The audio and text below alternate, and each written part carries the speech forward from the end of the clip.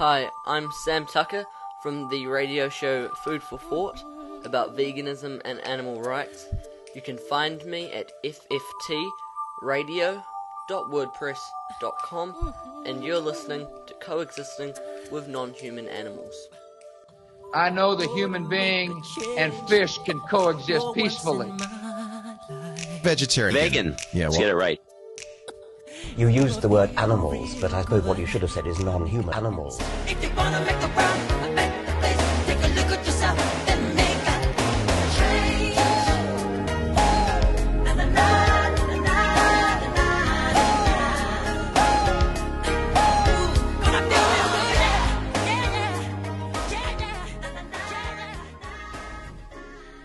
Hello and welcome to episode 6 of Coexisting with Non-Human Animals. Just before the intro, I played the first bumper I've received from Sam Tucker. I've asked other vegans from around the world to send me a recording as they mention who they are, where they can be found, and you're listening to Coexisting with Non-Human Animals, as if my podcast were on TV. If you would like to make a bumper for me to play before each episode, you can go to my blog, coexistingwithnonhumananimals.blogspot.com, and see the post about bumpers there. I'd like them all to follow the same format and to be about 15 seconds or less. This episode, Live Export. Live export is when animals are sent overseas while alive. I have some audio from the Sunday television program about New Zealand considering sending our sheep to the Middle East on gigantic boats. The journey lasts weeks and suffers many casualties. Even the sheep who make it to the other side of the world, they're always in a pretty poor state when they arrive. Upon arrival, they are stereotypically thrown about, their legs tied together, and they're thrown into car boots. Why does all of this happen? So they can be killed in the Middle East as part of a religious ceremony. Reading from Wikipedia. Over 1 billion living farm animals around the world are exported to different countries or states every week, travelling hundreds of miles from farms to slaughterhouses, a practice referred to as live export. Animal charities say that thousands of animals die en route from disease, heat exhaustion, thirst, suffocation, and crush injuries. The National Hog Farmer reports that 420,000 pigs are crippled, and 170,000 die each year in the US on the way to the slaughterhouse. Australia is the world's largest exporter of sheep and cattle. According to a report by Meat and Livestock Australia, 4.2 million sheep and 572,799 cattle were exported to markets in Asia, the Middle East, and other countries in 2005. Most of the livestock are for meat, but there is also an active trade in breeding stock, including dairy cattle. In 2005, New Zealand exported $217 million worth of live animals, mainly for breeding purposes. Exports included cattle, sheep, horses, deer, goats, and day-old chicks. Because New Zealand is free of most exotic diseases, most livestock shipments are for breeding or finishing purposes. Cattle are not exported for slaughter, and the last export of sheep for slaughter was in 2003. Okay, here are the clips from the Sunday show. Live sheep exporter George Asaf. He's made a fortune. I call it eternal demand. Eternal demand in Saudi Arabia for live sheep. This demand is not gonna die over the years, as long as there is people who believe. People who believe in a divine right to slaughter animals. But others believe what happens to the sheep is disgusting. It is the most appalling case of animal cruelty that I've ever witnessed. It doesn't look like a sheep, innit? For years, George Asaf ran a successful business with the blessing of the New Zealand government. We were invited to come to New Zealand and encouraged by the government to come and invest in New Zealand. 14 years ago, George Asaf and his Saudi partner Hamoud Al-Ali Khalaf, encouraged by the government, bought a sheep breeding program. It seemed like a license to print money. I said, this is the sheep that you need to take to export in the future. And now the government's being asked to support the live sheep trade once again. It will be an excellent thing for the farming sector in New Zealand. Our Agriculture Minister, David Carter, agrees. New Zealand would benefit economically from the resumption of trade. We'd heard the government was about to sign a new deal with the Saudis. Hello, George Asaf. Yes. George Asaf had been getting encouraging emails from the Ministry of Agriculture and was pleased to talk exclusively to Sunday. We do over 1 million sheep a year. So we met up in the Hawke's Bay, where George Asaf and his Saudi partner have invested millions. And we did the largest breeding program probably in the world. These are the sheep they bought, Awasis. They're tough, bred specially to be shipped alive. But there's a big problem. The trade outrages animal activists. Now a warning, the pictures you're about to see may upset some viewers. Animal activists say there's a good chance if the sheep survive the voyage, their days will end like this. These pictures were shot secretly in the Middle East as recently as last year. They're being sent to countries that have no laws to protect them from acts of cruelty. Lynn White is at the heart of the struggle to prevent Australia exporting live animals for slaughter. That's her in the blue scarf, finding out what's happening to sheep shipped to the Middle East. This is in a particular slaughterhouse where they're just pulling animals to the blood drains for slaughter, just dragging them by their legs. And they're Australian sheep? Absolutely. And I think if you watch these animals trussed up on the ground, you can just see their chests absolutely heaving in fear. And she says that's not all we should be worried about. Even on the very best journeys, animals are going to suffer and die through failing to eat. Isn't it cruel? I don't think so. We haven't done anything. George Asaf reckons the animal welfare groups have it all wrong. The Saudis do care. They care so much about animal and they love their animal to the extent that they sleep with them. George's company, Awasi New Zealand, has around 60,000 sheep ready to be shipped. They'll have a very good voyage and they will be very comfortable on board. They put on weight. But there's a problem. There is no live sheep trade between New Zealand and Saudi Arabia. Hasn't been since 2003. They claim this ship's on a slow-speed voyage of misery and death. What most New Zealanders don't know was that George Asaf and Hamoud Al-Ali Khalaf were at the centre of this animal disaster. Did you lose any sheep? We lost on the ship just between 3,700 something sheep.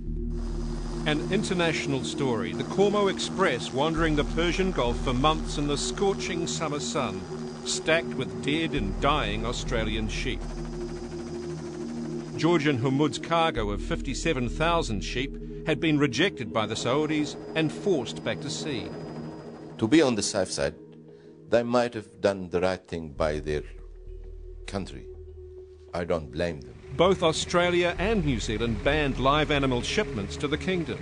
Animal activists pointed the finger at Hamoud Al-Ali Khalaf, claiming the real reason for the incident was earlier under-reporting of animal deaths. The reality is that a previous shipment by importer Hamoud in April had problems on board, a cattle disease, and they under-reported the mortalities on that vessel. We deny anything like this. This is another rumour. There is many rumours they float around about these things. An Australian inquiry found under-reporting of animal mortalities appears to be accepted as reasonable practice by some in the industry. The Saudis wrote to the Australian government complaining about the under-reporting of mortalities. You've not heard that story before? Never ever. I heard it. And Sunday has discovered Hamoud is linked with earlier allegations of under-reporting animal deaths. You can't be running around with an oxygen tank for 10,000 barely breathing sheep. Tony Hill is a whistleblower. He was the on-board vet who first complained about animal deaths 9 years ago. As we arrived in Dammam, the temperature spiked and the humidity reached 100%. And after trying to spread the sheep out onto decks with ventilation, realised we'd have to put back to sea. Did it work? It did, but by that stage hundreds had died. Tony Hill gathered evidence, photographing hundreds of dead and dying sheep. The 100% humidity is the real killer. The carcasses were thrown overboard, more than 600 of them. What did the captain say to you about that figure of mortality, sheep mortality? He had a figure that he was reporting, and it was about half what I was reporting. And did you have it out with him to say, well, hang on, what's going on here? Well, there wasn't a matter for discussion. He told me that and moved on. The same captain later admitted to Australian authorities he had understated animal mortalities on the instructions, he said, of importer Hamoud Al-Ali Khalaf. Mr. Khalaf denies issuing instructions to falsify anything. We've been cleared of everything, any wrongdoing anywhere, on the ground in Australia before they go, on the ship, and when they arrive in Saudi. After the break, will our government give George Asaf the thumbs up? I am confident that things will change, and hopefully very soon. But has our Minister of Agriculture been giving George Asaf false hope? Why don't you tell Mr. Asaf it's never going to happen? The Hajj, the Islamic pilgrimage. When it ends, around 3 million sheep will be slaughtered. It would have to be the worst 3 days of animal suffering on this planet. But George Asaf says the sheep he exports won't be slaughtered by backstreet butchers at the Hajj. Saudi have a royal decree. It's a law in Saudi Arabia. No domestic killing is allowed in Saudi. It's prohibited.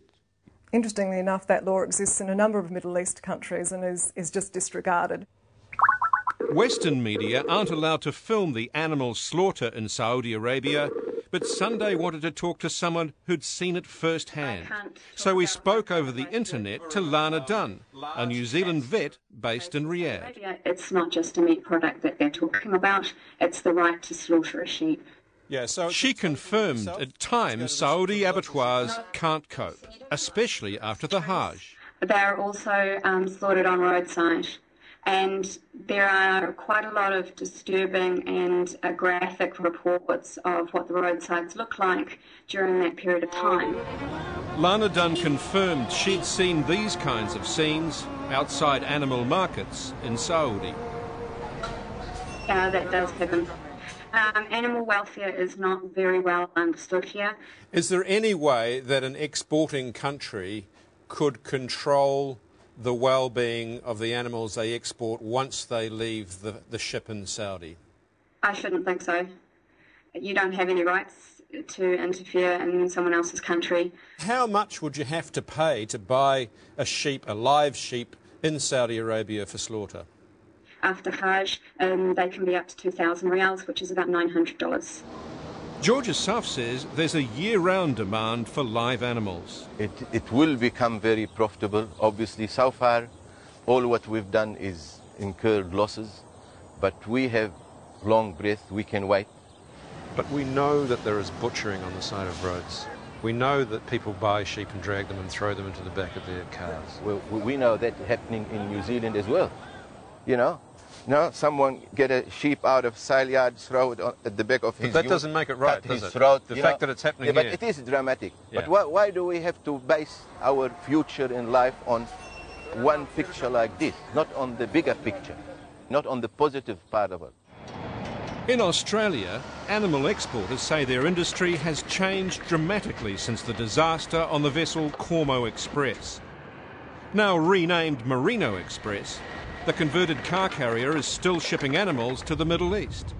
We wanted to see firsthand if conditions for the sheep had improved, but the Dutch owners wouldn't let us on board. George Asaf says there's nothing to hide. There's nothing wrong with it. The mortality rate on the Merino Express last year from Australia was just under 0.21 of 1%. Right? Not even 1%. And across the industry, the exporters say, less than 1% of sheep die in transit. They were keen to show us the Ocean Drover, one of the newer ships in the fleet. On board, we discovered the ship's owners have also been encouraged by talks with New Zealand's Minister for Agriculture. I think that the New Zealand government is very much from David Carter's perspective, supportive of the trade. We haven't. Steve Meerwald heads international animal shipping company Wallard. We're prepared to invest in New Zealand at a standard that we think is necessary to ensure animal welfare. The Aussie exporters say the animals are well cared for from farm to Saudi feedlot. The industry, they say, has scrubbed up its act. And this is what it's like on board a live sheep exporter these days. Up to 3 sheep per square metre, penned up, 5 million of them exported from Australia to the Middle East every year. The Aussies are making a killing. But does New Zealand want a bar of it? I am frustrated, but I am confident that things will change, and hopefully very soon, before this season is ready to go. I think Mr Assaf is more confident about the future of this trade than we are. Sunday has discovered George Assaf has been getting mixed messages from the government on just how close a new live sheep deal is. In February, he received this email from a MAF official saying negotiations between New Zealand and Saudi Arabia on the live sheep trade are progressing amicably. Both sides have confirmed interest in resumption of the trade. A question for the Minister of Agriculture. That prompted Green MP Sue Kedgley to ask in March how New Zealand would benefit from a resumption of the live sheep trade. It is clear that in these challenging times, this is a potential economic opportunity for our farmers. Sue Kedgley reckons there's no question. Plans to resume the trade were well advanced. We've got the MAF officials, we've got the Ministry of Foreign Affairs, all involved in detailed negotiations with the Saudis. So clearly the Saudis genuinely believed that there was about to be a resumption of the trade, not just George. And just last month, George Assaf got this email from MAF. New Zealand is negotiating with Saudi in good faith and will continue to do so. But this month, when we spoke to David Carter, he'd changed his tune. I'm not going to risk that living standard of every New Zealander by sending a few sheep to Saudi Arabia. So why this change of heart? Once they realised just how controversial it is, how much the New Zealanders felt strongly about this issue, they backed down. The live sheep talks aren't dead just yet, though. They want now a guarantee that all sheep shipped to Saudi Arabia live from New Zealand for slaughter to be slaughtered in commercial slaughter. Well, what's wrong with that? No one would give. If I'm telling you, in New Zealand, it's happening every day on farm, and maybe other than farm. How can someone guarantee that? And that's the sticking point. New Zealand wants a guarantee the sheep we export won't be treated like this. So why don't you tell Mr Assaf it's never going to happen? Well, you can never say never, because I'm the Minister at the moment. In 10 or 15 years' time, there might be another government that's more willing for this trade. The Minister's comments surprised George Assaf, but he's ever hopeful. What if the government says no, we don't want the live sheep trade anymore? What will you do? We are very confident and we can wait. And we really believe in this new government that can do it and can help us. They've never indicated they will say no. You know? They never said no. What do I think of all this?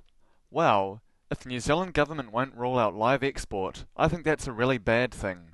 I think that the sheep farmer must have really gotten misleading emails from our government, and that this probably means they are seriously considering resuming live export of New Zealand animals. I think a big issue here is how some people think of sheep and other farm animals that are live exported. If these were cats or dogs, people would be outraged. I just have to play back this clip about eating dogs in New Zealand. Outrage over the eating of dogs has pushed the issue all the way to Parliament. The SPCA is now pressuring the government to make the eating of domestic pets illegal. This follows a case of a Tongan man caught cooking his pet dog. And a warning, you may find some of the pictures in this story disturbing. Hayden Jones reports.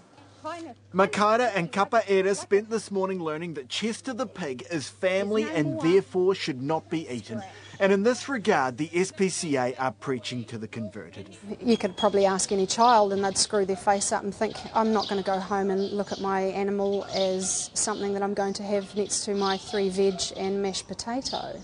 The SPCA believe education is one way of stopping the likes of Paia Tofa, who was found cooking his pet dog Ripper in an umu. Now, there is nothing legally wrong with cooking your pet, although local bylaws prohibit slaughtering animals for consumption. Oh, I've found it abhorrent. At Parliament, the Agriculture Minister has 3 dogs. He's never considered cooking any of them.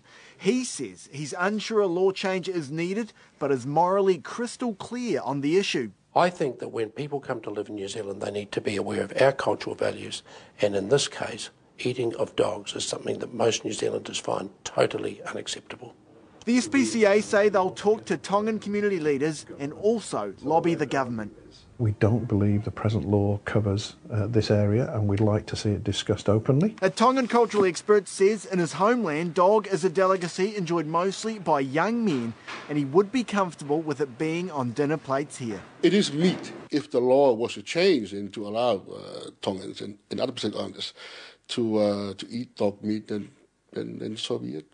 That's a concept that horrifies staff at the SPCA, where animals are seen as friends, an educational tool, a fun day out for Bailey Road School, and definitely not an option for dinner. Hayden Jones, One News. And the eating of domestic animals is being hotly debated on tvnz.co.nz, where you'll also find a poll on whether it should be outlawed. A massive fuss was built up over that one dog being cooked after being hit on the head, which was considered a, quote, humane way to kill an animal.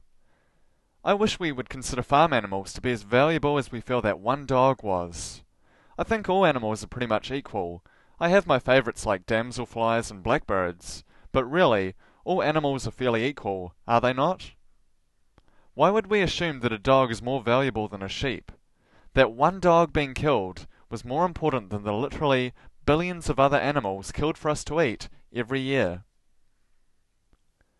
David Carter, the government's agricultural minister, was also shown in a bad light during the New Zealand pork scandal, my term for the safe expose with Mike King. Carter claimed he didn't know how pigs were treated in New Zealand. With this live export issue, he's shown claiming to never have promised that live export would resume again.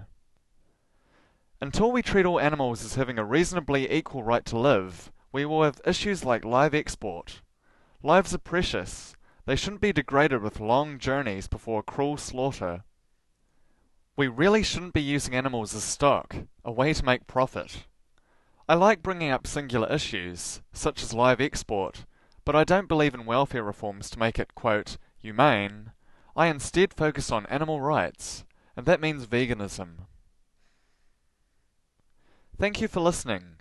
You can find the script for this episode, as well as downloads for every episode of Coexisting with Non-Human Animals, at coexistingwithnonhumananimals.blogspot.com. If you want to contact me, even just to say you listened, send an email to jwontdart@gmail.com. jwontdart@gmail.com. I'd appreciate it. Thank you for listening. Away from the notion of animals as things and toward the moral personhood of animals. The choice is ours. If you're not vegan, go vegan. It's easy. It's better for you. It's certainly better for the planet. And most importantly, it's the morally right thing to do.